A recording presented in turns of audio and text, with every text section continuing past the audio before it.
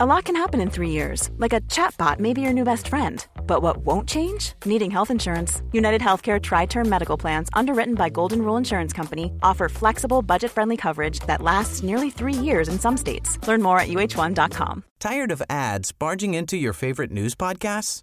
Good news. Ad-free listening is available on Amazon Music for all the music plus top podcasts included with your Prime membership. Stay up to date on everything newsworthy by downloading the Amazon Music app for free or go to amazon.com/news ad free. That's amazon.com/news ad free to catch up on the latest episodes without the ads.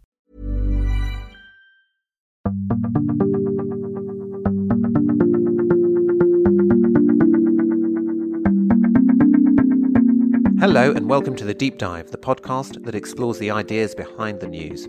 What follows is a rebroadcast of a programme that originally went out on the New Statesman feed. Please, if you like it, go to iTunes and give us a rating and a review. Hello, I'm Ian Leslie, and this is the New Statesman Deep Dive, a politics podcast that explores the ideas behind the news. In each show, we'll take a different political concept or buzzword and interrogate it until it screams for mercy. We'll be doing that with the help of an expert from the relevant field. Yes, we still believe in experts here on the Deep Dive. In today's show, we're going to discuss media bias, a phrase that is thrown around a lot but seems to mean different things to different people. We'll be getting stuck into this with our guest, but before we do that, I need to introduce my co-host on the Deep Dive, Stuart Wood, aka Lord Wood of Anfield. Hello, Stuart. Hello, Ian. Good to be Ernie Wise to Eric Morecambe. What a compliment. Stuart is a professor of politics and a practitioner. He's been an advisor to two Labour leaders, Gordon Brown and Ed Miliband. He's worked at the Treasury and Number 10, and he now sits in the House of Lords. So he knows his way around the alleys and byways of Westminster and public policy in a way that, frankly, I do not. I'm here to ask the stupid questions. So I think it's worth Stuart and I just spending 5 minutes unloading our thoughts on the topic of today's deep dive before we invite our special guest to join in and essentially take over. So as they say on Dragon's Den, let me tell you where I am. When people talk about media bias, they can mean several different things, it seems to me, some of which are more useful than others. One of the less useful ways people use it is to call out political commentators who are offering an opinion. If a pundit or a newspaper puts forward a point of view or is explicitly aligned with a particular party or cause, then it seems silly to shout bias at them. A bias is only a bias if it's hidden. Another way people use it is to talk about the structural bias of the news media, to point out that most of our newspapers back the Tories, for instance. Now, this seems like a reasonable thing to remark on and to bear in mind, although I do think that people on the left rarely develop it much further than that. I mean, if it's true that much or most of the media has a bias against the left, the next question is, what are you going to do about it? How should you respond? Can you change it? Probably not. So what's your strategy? Blair and Brown had one answer to that. Jeremy Corbyn may have another. Either way, you need to go further than just using it as something to blame everything on. A third way in which the concept of media bias is used, and the one that to me is the most interesting and important, is to talk about the unconscious biases of journalists. Now, I'm going to go out on a limb here and tell you that I think most journalists are honest. But they are subject to biases that they're not always aware of in the moment, like the herd effect, the instinct to coalesce around a point of view that isn't necessarily right, but is safe, because everyone else in the media is saying it. And the great thing is that you can now see this happening in real time on Twitter. So I think journalists are actually much less biased ideologically than their critics understand, but they're biased in other ways. They're biased towards drama, towards immediacy and currency, often at the expense of depth of analysis. And that can lead them to get things out of proportion. Good example from the US election. If journalists had an ideological bias towards either candidate, it was Hillary Clinton. But the moment the Comey FBI story broke, they made a huge deal out of it, even though it wasn't that substantive or important relative to all the scandals surrounding Trump.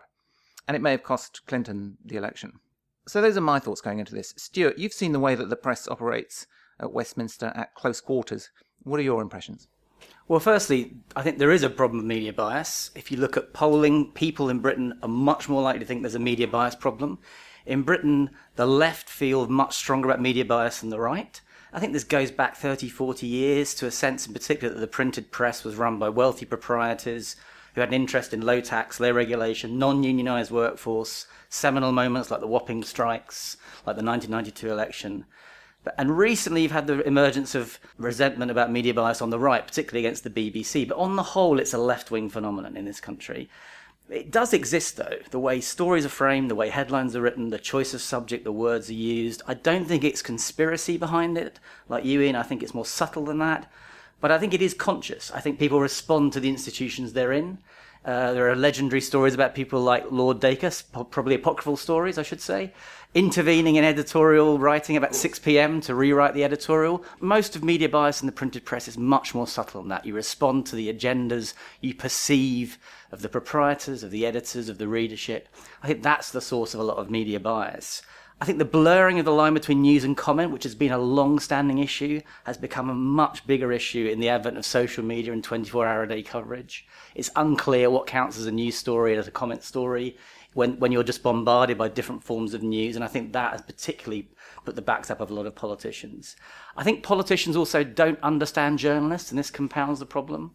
Politicians think journalists are politically motivated. I mean, political journalists, that is. They think they get up in the morning and want to screw the Labour Party or screw the Conservative Party. Actually, they're in the story business. Politicians don't understand that journalists like stories. And they know what back home in the proprietor and the editorial office, they know what kind of stories resonate most. So in that sense, there is a bias. But on the whole, they chase stories, and politicians don't understand that. And lastly, I think there is this issue around the lobby system. The lobby system is a kind of institutionalised gossip system inside Westminster, a world in which rumour, gossip, stories all sort of fly around. But one of the interesting things is the way the lobby emerge with an orthodoxy very, very quickly. A good example of this is Prime Minister's questions. When I first started working in politics in 2001, it would take hours and hours, really, for there to be a consensus in the lobby about Prime Minister's questions. You now get the consensus around 10, 12 minutes past 12 on a Wednesday afternoon, because Twitter enables this convergence to happen. And one of the fascinating things about political journalists in the lobby, particularly in the printed press, is they don't like to depart from the central view about something. They don't want to be in the business of getting it wrong. And social media enables that convergence to happen. The combination of all this, I think, means that politicians are now massively on their guard against the political press in a way that wasn't true 10, 15 years ago. You look at Theresa May's team, Ed Miliband's team, who I worked for, Gordon Brown before him, Jeremy Corbyn now. They're all incredibly defensive and are thinking about ways of bypassing or ignoring them altogether. And I think that is a not welcome development. Okay, let's introduce our guest expert. Laura Kuenssberg is the BBC's political editor. She is highly respected by her fellow journalists, and like anyone in the kind of position she's in, she's no stranger to accusations of bias from various quarters. We are delighted that she has taken the time to be with us today. Laura, before we get onto the question of bias itself, Stuart mentioned the lobby system. Can you just explain how the lobby system works? That's a very good question, and it's not that straightforward. But there's one central idea behind how the lobby system works, and it's not perfect. But I would say, and I suppose some people listening might think, she would say this, wouldn't I?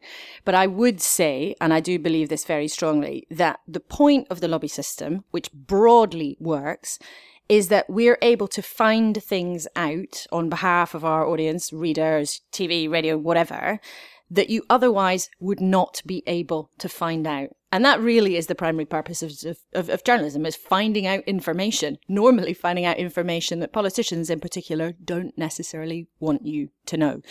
So the way the lobby system works is this. There's a group of journalists who work in Westminster who have the golden ticket, a lobby pass, to give them access to Parliament, its warrens, its corridors, to go into the public gallery, into the press gallery rather, and watch. But crucially, we have the right to stop any politician who might be passing you in the corridor and ask them what they think about any story at all. The most junior baby reporter can march up to a cabinet minister and try their luck with a question. And they have to answer. It's like hailing a black cab. Oh, well, I think actually not all cabbies will take you, south of the river at this time of night. But I think that is the principle. It's about access. Now, no other political system in the world that I've covered, particularly in the US, do you have that kind of access. If you try to see a senator, you have to go through like 10 people. Even if you want to see somebody in Congress, you have to try to get it booked in, a fortnight ahead. And what that means is that there are hundreds and hundreds of conversations every day taking place between politicians and the journalists who are lucky enough to work in Parliament, which creates this sort of broad information stream. And we can talk about sort of pack mentality later on. But for my money, that means that for all the drama around it, for all the sort of conspiracy theories around the lobby, it does mean, in my view, that British punters are getting more access to information about the political system they live in than pretty much anywhere else in the world. Now, the other side of the deal, which some people have a problem with, is that what you don't do is name the people that you talk to unless they say that you can. So those briefings, those conversations where you can go up and grab a politician, a minister or whoever else, if you're basically, the understanding is that you're talking off the record.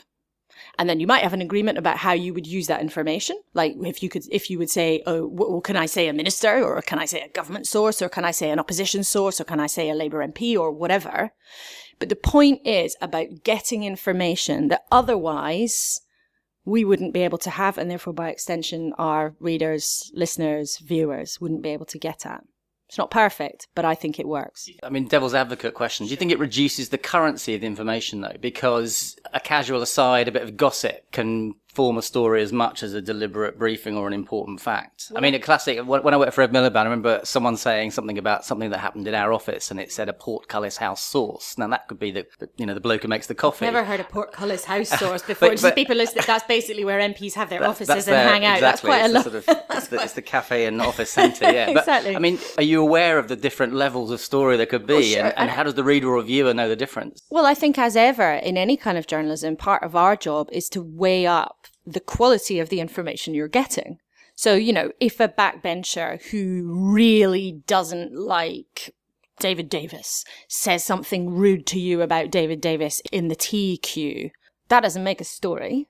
It might be a casual aside, it might be a this or a that, but I think as ever, the onus is on journalists to weigh up the quality of the information that they're getting in exactly the same way that it's a journalist's job if they turned up at some, I don't know if you were covering a court case or you were covering there'd been some terrible road accident.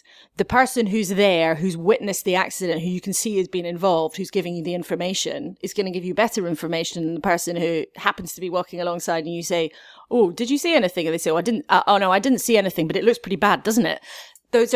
Fundamentally, those are two different qualities of information. So the grumpy MP in the tea queue telling you something versus a proper 10-minute off-the-record conversation with a cabinet minister, of course, those are two different levels of information. Now, sometimes do people always use the information they get in exactly the right way?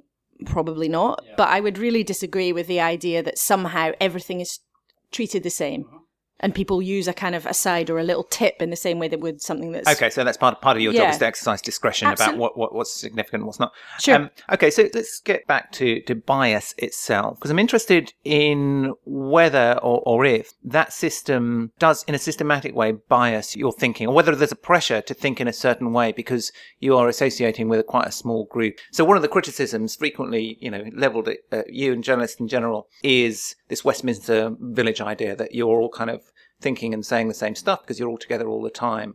Do you think that's a factor? And if so, are you aware of it and how do you escape it? I think there's a few things to say on this. One, I think if you think of a press as diverse as the British press, then that belies that notion that everybody thinks the same. Now, yes, it's true that right now, in the era that we're in at the moment, most of the papers tend to be on the right. But then you also have The Guardian. You've also got The Mirror. It's not the case, and I think it's important to make this point, that everybody thinks the same. That's just not the case. And I think in Britain we have a kind of feast, actually, if you like, of stuff that's available. And let's not forget also what's really important is punters are making the decisions here.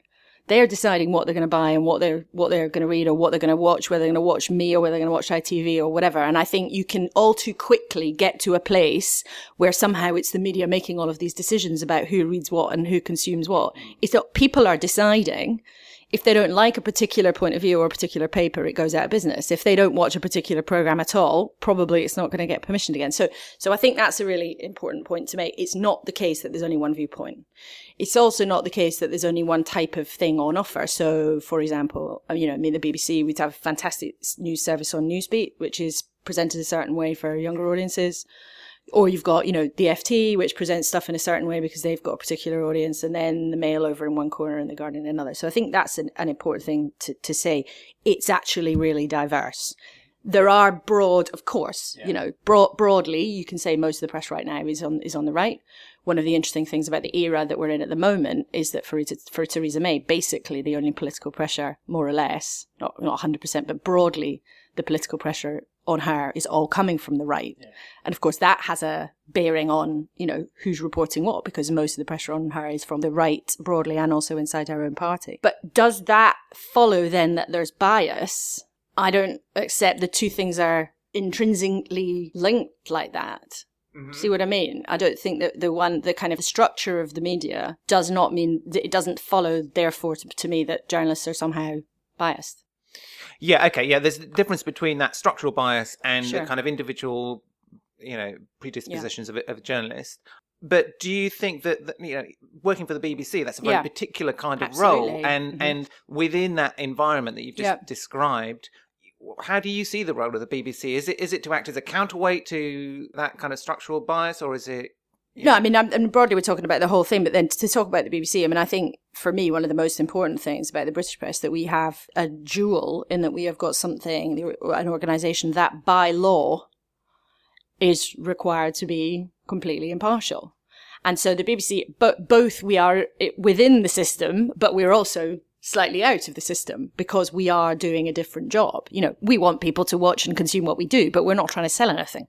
So that does give us a different kind of a freedom in a way. And our rules are really simple. You report impartially in the same way on everyone. You have the same basic journalistic tests of the kind of who, why, what, where, how, tests of efficacy, how is somebody doing, what's people's opinions on them, all that kind of stuff. You apply the same tests. Now, of course, you apply the same test to people in extremely different contexts. So the tests for different politicians at different stages are very different. So, for example, right now we could say, well, you could say for Theresa May is a very important test for her in terms of carrying Parliament over Brexit. Right now, for Jeremy Corbyn, there's a different test in terms of does he want to, and can he sort of get into that debate? Or, when somebody's just been elected, it's maybe a test for them of what kind of team can they pull together. If somebody, or on the other hand, has been Prime Minister if you think of David Cameron, if he'd been Prime Minister for 5 years, he'd set himself his own test in terms of successful EU renegotiation. But I suppose my point is the absolute driver of impartiality is the same for everybody. But of course, when they're operating in different contexts, they will be kind of measured in different ways, I suppose, is the way. So, I think No, I agree with that. Looking confused. No, not looking confused. I'm looking pensive. That's Stuart's permanent kind of. My podcast looks bizarre. Got a good face for a podcast. Do you know I haven't done a podcast before? This is very exciting. Right. Yeah, I'm sure you've got better microphones than we do. Not at all. Actually, it's difficult to be impartial on some issues, isn't it? Recently, for example, in the United States, a lot of the press are finding it very difficult when they hear something from the president, which is generally viewed not to be true. How do you report impartially on something which isn't true? In a campaign, without picking any particular examples, in a campaign where the scrutiny is much more on you to be impartial, presumably, than in normal times. Course. What happens when a particular campaign says something that isn't true? Do you have to say, these people think this, but the opposition think it's not true? So what is it to be impartial when there are claims of fact knocking around? Well, there are three things that all kind of mash up here, because there's impartiality, there's balance, and then there's actually what is either absolutely true or absolutely not true, or actually sometimes more often in politics has a grain of truth in it, but is being used by one side or another to suit their own purposes. First of all, the most important thing is what is actually true and what is not true. And if something is not true, then we will say this is not true, and you basically call it out, and that's part of our job. So, for example, last week's budget, Philip Hammond, the national insurance rise, the Tories have sort of tried to wriggle out of this being a broken manifesto promise by coming up with this technicality. We have said on air repeatedly, this is a broken manifesto promise, right? No, but, we made that call, it is, and we've said it. So even though technically they could argue and did argue that. Yeah, and you report that they have a technical, I use a phrase something like they've tried to wriggle out of it on a technicality. That's their right to do so. We report that they say it's not. Normally, being a little extra might be a bit much, but not when it comes to healthcare. That's why United Healthcare's Health Protector Guard fixed indemnity insurance plans, underwritten by Golden Rule Insurance Company, supplement your primary plan so you manage out-of-pocket costs. Learn more at uh1.com. Tired of ads barging into your favorite news podcasts? Good news. Ad-free listening is available on Amazon Music for all the music plus top podcasts included with your Prime membership. Stay up to date on everything newsworthy by downloading the Amazon Music app for free or go to amazon.com/news ad free. That's amazon.com/news ad free to catch up on the latest episodes without the ads. Ryan Reynolds here from Mint Mobile. With the price of just about everything going up during inflation, we thought we'd bring our prices down. So to help us, we brought in a reverse auctioneer, which is apparently a thing. Mint Mobile Unlimited Premium Wireless. How to get 30, 30, bit to get 30, bit to get 20, 20, 20, bit to get 20, 20, bit to get 15, 15, 15, 15, just $15 a month? Sold! Give it a try at mintmobile.com/switch. $45 up front for 3 months plus taxes and fees. Promo rate for new customers for limited time. Unlimited more than 40 gigabytes per month. Slows full terms at mintmobile.com. But we also have robustly in our reporting that the government has, the Tories have broken a manifesto promise to do this. They say that, but we have reported, that's fine. Or, for example, there's some hilarious examples actually there have been this week, which strays a bit into sort of the whole debate around fake news, which is slightly different about bias, but I think it's worth raising. In the last couple of days over this week, there were two very striking examples of politicians being called out or trying to change something that they said when they absolutely said it.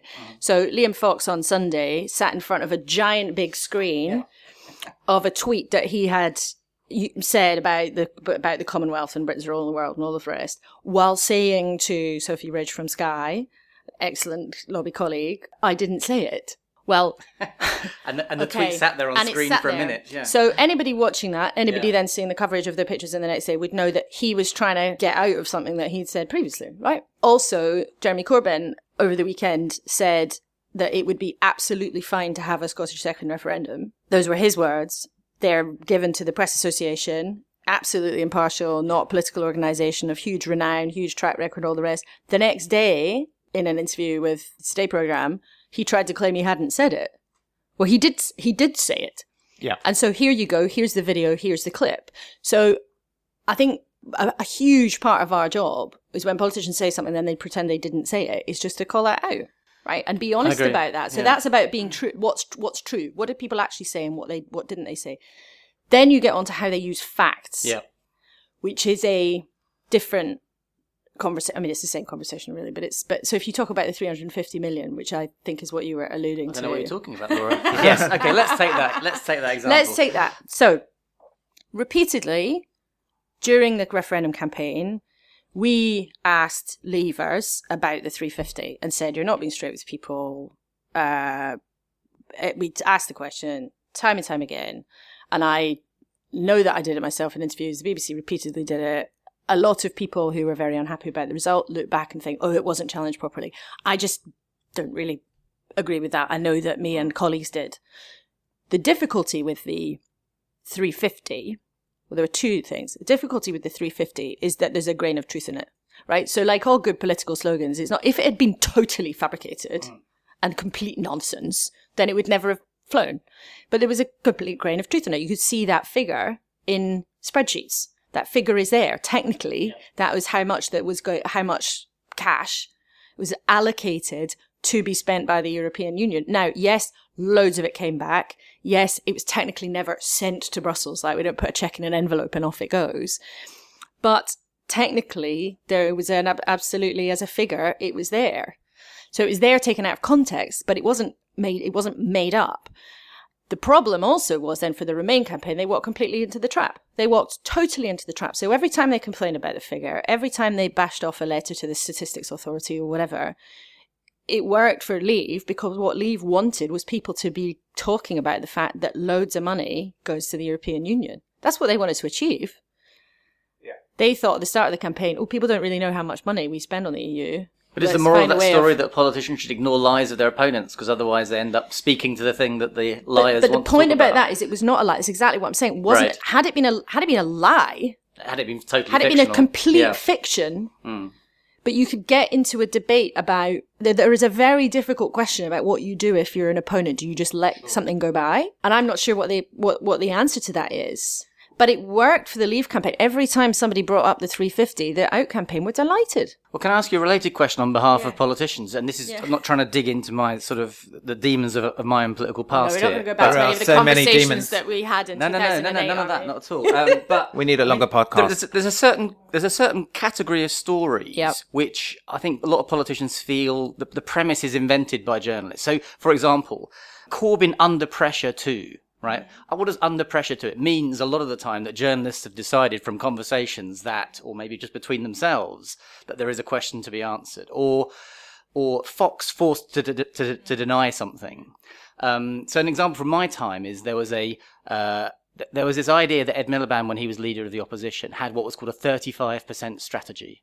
And when enough commentators and journalists had referred to it, it became sufficiently a fact for people to say to us, why do you have a 35% strategy? Or Miliband forced to deny he has a 35%. And we never had a 35% strategy. We had strategies which some people could interpret as having percentages attached to them. But the idea we use that term is just not true. Now, that story we felt just sort of built up and was thrown at us as, are you going to deny you've got one? Now, isn't there a category of story like that emerges? Is that a kind of bias? And if so, what is it? Is it a herd bias? Because everyone else is saying that Ed Miliband has a 35% strategy, it's okay for me to report it. It's a form of bias in the sense that it's a story that isn't grounded in a fact. It's grounded in an opinion that gains traction. Right. And it may serve some people's agenda, it may just be interesting. But it's not systematically pro-right, pro-left, pro-Tory, pro-Labour. But I think it is the sort of thing that politicians in general get incredibly frustrated by, that they're forced to respond to things which aren't facts about what they're doing. Well, there's an interesting thing at the moment where Theresa May's team have made a very different decision, is basically to respond to as little as possible. So in terms of, this is a fourth number 10 team that I've covered, and their attitude to all of this is very, very different, where they basically try not to respond to anything. So, for example, the speculation that built up around whether or not she was going to trigger Article 50 this week, like as soon as it had gone through Parliament, built up and built up and built up and built up and built up, based on one thing, which is as soon as the bill had finished through Parliament, she could technically have done it the next day. And there were kind of whispers and groans and all the rest around the place. But as far as I could see, sort of no senior sources in government were saying, everybody I was talking to was saying, end of the month, wouldn't go for next week, don't think that's what's good. But that's quite hard then to hold back because you don't forget, journalists are human beings too. You know, there's also this competing pressure on everybody to get stories.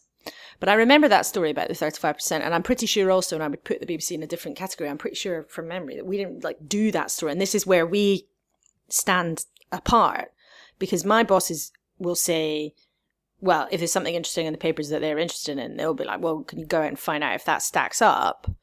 But if we don't think it stacks up, we just don't do it. I mean, it's as simple as that. That's that, we get £3 billion or whatever the latest thing is from the public for the purpose of being held to a different standard. And broadcasters also in general are, it's worth knowing there's very different sets of regulation for the print press and for broadcast media.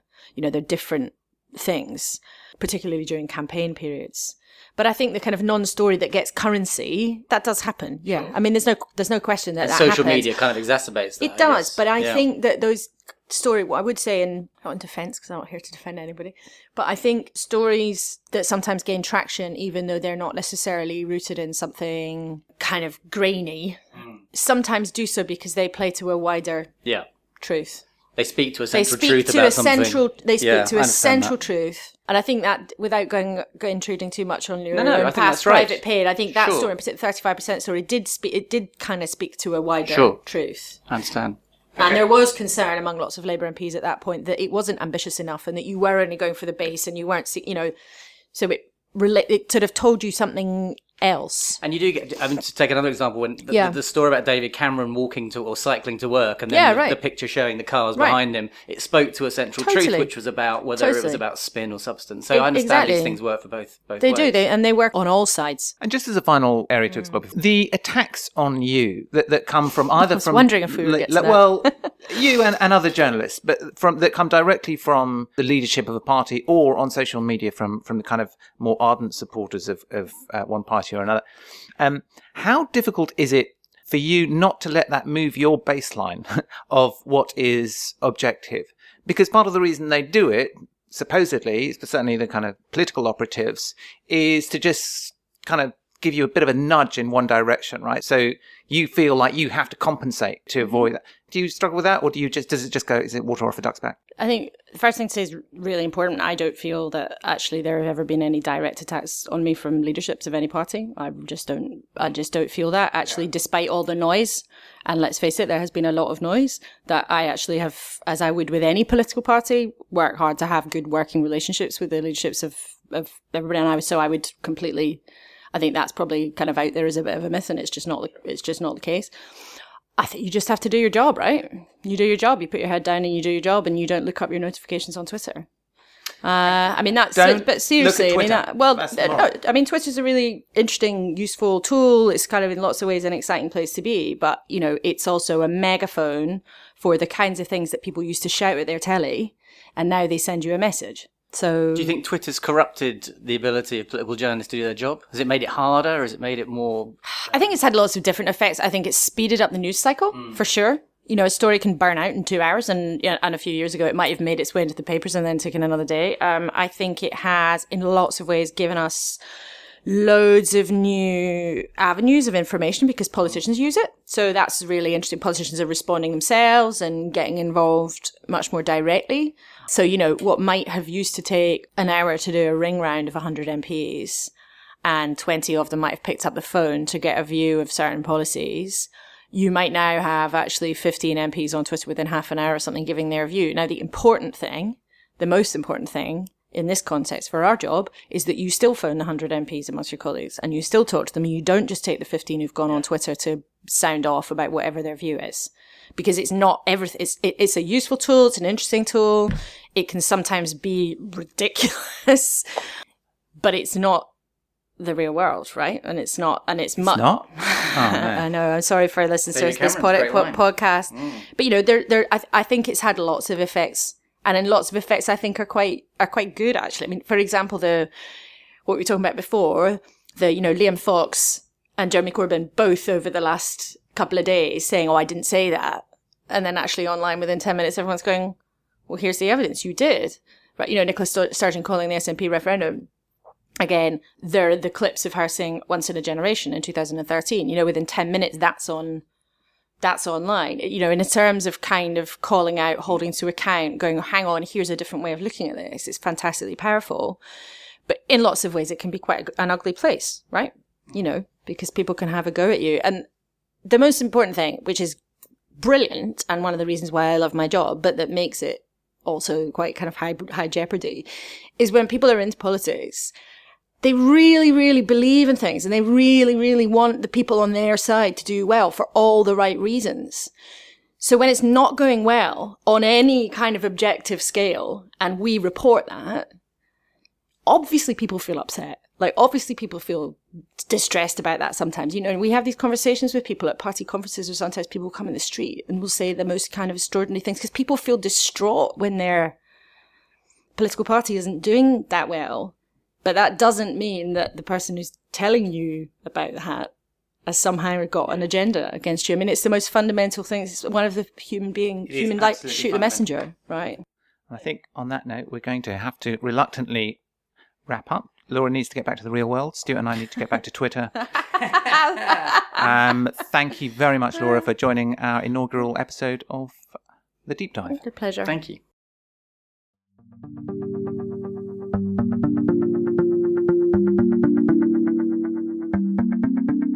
So So we're now going to do a segment called Rant or Rave, in which Stuart and I take turns to choose a rant, something that's really annoying us about, could be anything, could be something in politics, could be something from culture, or a rave, something that we absolutely love and want people to know about. This week we're going to start with Stuart, who I believe has a rant about press releases. Is that right? I do. I thought, seeing as we've talked about media bias in the press, I'd pick something related to that. And my rant is about politicians' press releases. Politicians' press releases are essentially works of fiction that add no value to the world. They're invariably quotes attributed to someone who's probably had at most a casual acquaintance with the words used in their name, shoved under their nose by a political advisor like what I used to be. They're full of cliches like, this tells you all you need to know about, and the cat is finally out of the bag. And the total value that they add to the sum of human knowledge is basically zero. At their best, they give a stock sentence or two for journalists to put on paragraph 34 of the story to achieve balance or some semblance of there being a competition about something. But what they do actually, more insidiously, is they use language that gives grist to the mill for people who think that politicians are essentially in some sort of business of producing stock quotes, using language that ordinary people don't use. And each individual press release doesn't hurt anyone, but this industry of chucking them out again and again and putting politicians' names to quotes that are frankly pretty anodyne, I think is something that we could well do without. And do these press releases, are they coming from sort of leadership office or from individual MP? Is there a particular kind of source of press release that are the most egregious? Well, often it's just it's story number 33 of the day. There's a sense that you have to be on the pitch, you have to say something. Mostly the press release will have a quote that doesn't really have anything to do with the actual story. It's just a chance for you to say, Labour, on the other hand, believes in X, Y, Z, or Liberal Dems believe in this. Interestingly, you're starting to get press offices like the Liberal Democrats, actually, in the Lords, strange place you might think, who are putting out quite colourful and quite interesting press releases. I was going to say, what's the answer? What's the solution to this? Do we just stop issuing press releases, or is there a better way to do it? Wit will be a good answer. A bit of humanity would be a good answer. Not just chucking out a paragraph with footnotes and, to be quoted after 12 p.m. on the bottom. A little bit of imagination might be good. I mean, look, politicians who are more authentic and are more interesting tend to get more rewarded these days. I don't see why the machines underneath those politicians shouldn't have those qualities too. Excellent rant on the scourge of press releases from Stuart. I have a brief rave, which is not about something political, at least not directly. Well, yeah, maybe it is.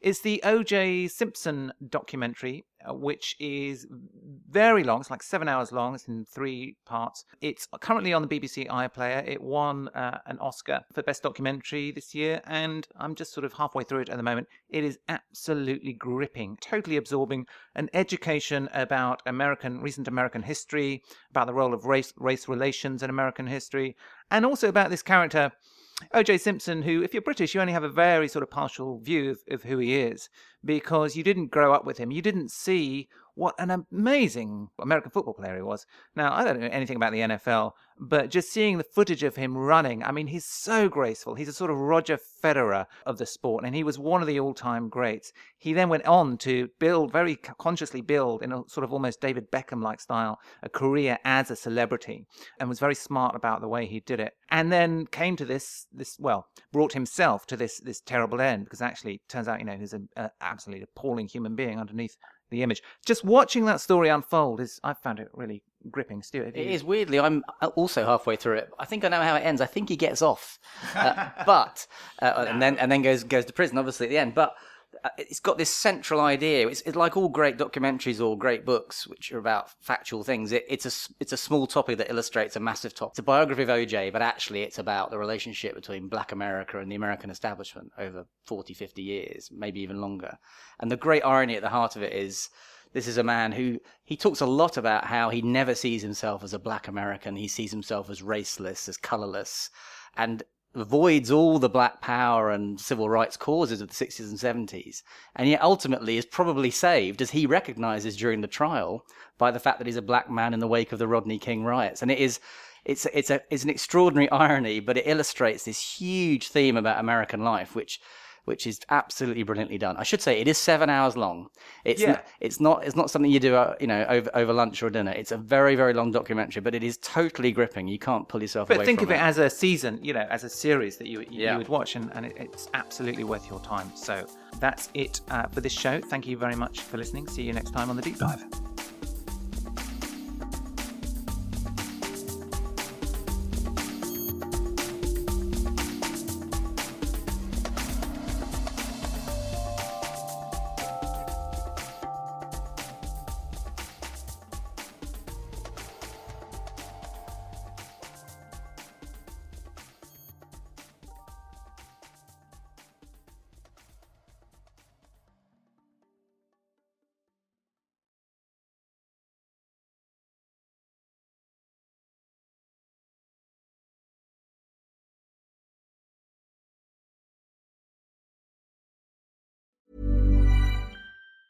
Tired of ads barging into your favorite news podcasts?